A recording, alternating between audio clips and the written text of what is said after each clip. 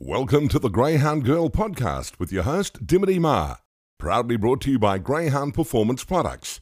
You can find them on Facebook or visit their website at greyhoundpp.com.au. We hope that you enjoy this episode, and thanks to everyone for your support in promoting our wonderful industry.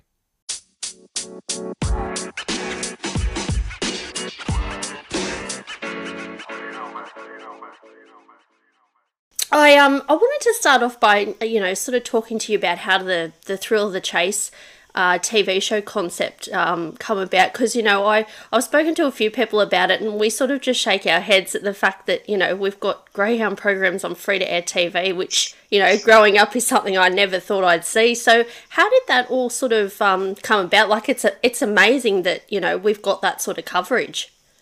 It sure is, and it's been a dream to be a part of, to tell you the truth as well. And I certainly can't take the credit for the start of Thrill of the Chase, because that all kind of came from Lou Martin, my boss, and then I suppose the belief of the board at GRV to push out our stories on free to air and just give people outside of greyhound racing the opportunity to see the stories and to see, to I suppose have people experience greyhound racing like I know it and like I love it. And I think that's just what has been the biggest thrill of the show so far. Yep, for sure. Excuse me. How what was it like doing that first episode? I mean, you suppose you would have been thinking, hope this goes well, but yeah, everyone I tell to watch it just loves it and just wishes there was more of it, to be honest. The pressure was high, I think. Probably no one more than myself had such a high pressure when it came into Thrill of the Chase and wanting it to succeed and wanting people to enjoy it. And I think it's got easier as time's gone on and we get the positive feedback and we get people learning about the individuals in the sport. It's not just, the big people who make our sport tick and we see on the outside, but there's so many little wonderful people who also make the sport tick. I know it's sort of hard to narrow down, but is there a particular moment from the show so far that's sort of, stuck in your mind and you just thought, wow, that was really special? Oh, I reckon you've put me on the spot there. I want to say going to Anthony Azzopardi's place the year that Whiskey Riot won the Melbourne Cup, getting to see behind the scenes of what it took to get Anthony's dogs to the track, and it almost felt like we had the inside scoop. And then probably also just recently when we went and filmed at David Gill's property with Angela Langton, and they sat down and spoke about the dead heat in the Melbourne Cup heats.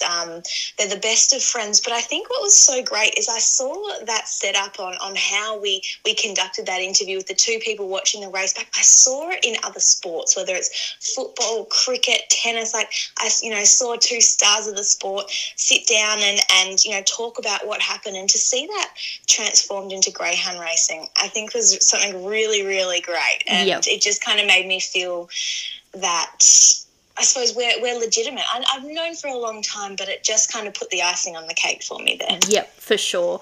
Now, you have covered and, still will cover some of our biggest race nights. I mean, to have that sort of, access and view, you've pretty much got the best seat in the house. Do you get, and I've asked a few other, obviously, personalities this question, but do you get sort of nervous, excited? Like, what's it like being there as soon as, someone has won, whether it's $500,000 race or a Group 1 or whatever? It just must be amazing to be sort of the first person that has access to them after the race. It's funny, I often say to my husband that I feel like I've almost, competed in the victory with them or was a part of the win, because I'm right there straight after it happened. I think probably one of my favourite victories to be alongside would have to be Jerry O'Keefe when he won the Sandown Cup a few years ago, when he was so shocked and he was almost using me to hold himself up. And it's just like, it's so amazing. It's nerve-wracking because you feel like you want to do it justice, because this is part of people's history, part of, people's livelihoods, and they get a chance to look back on this. So you want to make sure you're asking the right questions, and you're also getting the best out of them as well. So it's a lot of pressure, a lot of excitement, but it's emotional too. It's a huge roller coaster. Yeah, for sure. Now, your journey started over in WA, is that correct, when you were a kennel hand over there for Linda and Chris Britton, is that right? Yes, that's right. I worked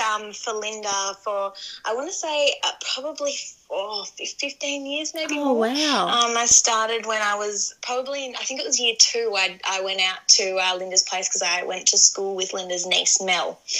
And Mel took me out there and we started walking dogs on a Saturday morning. And then as Mel would go home, I'd ask to stay. And I mean, you couldn't get a better role model than Linda. I mean, It's to me, I grew up thinking that women could do absolutely anything and everything, and that's because I had someone who was a role model for me who could dominate anything. She was the ultimate professional, but what she did, I think that set her apart from anyone else, was that she took the time to explain everything. And, it doesn't matter how small or minute the detail is. I knew that everything that was coming out of Linda's mouth made the dog's welfare, 100%. And so I knew whenever Linda was talking, it was time for me to sit and listen, and I'll be forever grateful for the head start she gave me in the dogs. Is there a particular memory that you have from your time with her that sort of stands out to you? Was there a sort of special race that meant something to you that you handled in? Absolutely. I was really lucky to be a part of Zelmar Fever, and when she won the Temley at the Meadows. I think so Linda flew me over. I went and stayed with Ivy, so that was Zelmar Fever, with Rob Crawford and Leanne Crawford, and then won the Temley, and then went down to continue on the Australian Cup Carnival with Robbie Britton. And I think just meeting all these big names, but Zelmar Fever was she almost changed my trajectory in life. That was when, at the Meadows was when I met my now husband and moved over here and made great connections to people in Victoria. So I literally have little Ivy to thank for it, because without that opportunity, without that bond I had with her, I probably wouldn't be where I am today. Yep. Did that sort of experience over there with Linda and Chris, obviously having that background knowledge helps you in your current role, obviously doing race analysis and interviewing people, because you sort of know what it's all about? Yeah, and I think I feel like I know what I want to hear on the other side too. You grow up reading and listening to interviews, or watching Sky and watching the interviews post race, and you just think, righto, I know what needs to be said, I know what wants to come out of it, and I know what I want to see. So I think it's been a huge part. How did you, when did you sort of realise that you wanted to get into the media side of Greyhounds? Was that something you always sort of wanted to pursue? Well, not really. I think if you told me 15 years ago that I'd be in front of camera on free-to-air TV, I'd tell you that you're an idiot. But it's certainly, not the case. It's funny. I have a different memory of how I kind of got involved. I came over to work pretty much behind the bar at Geelong from WA over to here in Victoria. And then Andrew Copley, who works for GRV, told me that I called him up one day and said that you need to give me a job because I need to get involved in the media side. It's funny, I studied to be a journalist at university, and so I thought I was just going to be a writer. And all of a sudden I found myself in front of camera and on radio, and I really couldn't imagine it any other way now. It's nerve-wracking, but at the same time I get to tell people about the sport of greyhound racing and why I love it, and in hope that people kind of catch that bug too. Tell me from your perspective, the amazing impact that, women in racing, and not just our code, it's across all 3 codes as well, but, you've got obviously yourself and Simone down in Victoria, you've got Leia's doing a fantastic job in WA, and, she's only fairly new to the sport as well. I think sort of that, stigma around, that it's a male-dominated sport, you know, the fact that we're seeing so many amazing females come through now, it just helps pave the way for any other young, aspiring young girl out there who's just so keen to get into that side of racing. Obviously, we have, you know, an immense amount of successful trainers and owners and breeders, but particularly getting females into the media side. You know, from your perspective, I suppose you would just be rapt to see, you know, how many women we've got now in the media. And, you know, I was watching last night, you know, Brooke Ennis has obviously just got involved as well through Grand Race in Victoria. So, you know, it's just phenomenal. Without a doubt, and I think, you know, I do feel like greyhound racing and, you know, probably racing in general is such an equal sport when you talk ground level and the media side of things. I've never once felt like anyone has ever belittled me or questioned why I'm in the role that I am. I think people understand that I've got the passion, and if I don't understand something, I'm also not too proud to ask, you know, people questions and really dive into it. But it's funny, having dealt with the corporate side of things too, you realise just how great racing is, because we have some of, especially here in Victoria and WA now as well, there's amazing women who have so much success in the training ranks. And, you know, it's just kind of gets a little bit murky when you head into the corporate side of things, because it's certainly a lot more challenging. It takes a lot more gusto, especially being a young, I really can't use the term young anymore for too much longer, but a young female in a corporate side of things, it's really tough. It can be really disheartening. But then you look at the ground routes, you look at our top 10 trainers, and you look at all these wonderful female names, and it just shows that, you know, racing in general is so equal. What are some of the, you know, the best things about, you know, your role at the moment? What are the things you most enjoy? Obviously all of it, but there's some things you can pinpoint in particular. I think meeting new people and hearing their stories. You know, I feel like every time I get the opportunity to talk to someone, I gain a friend. And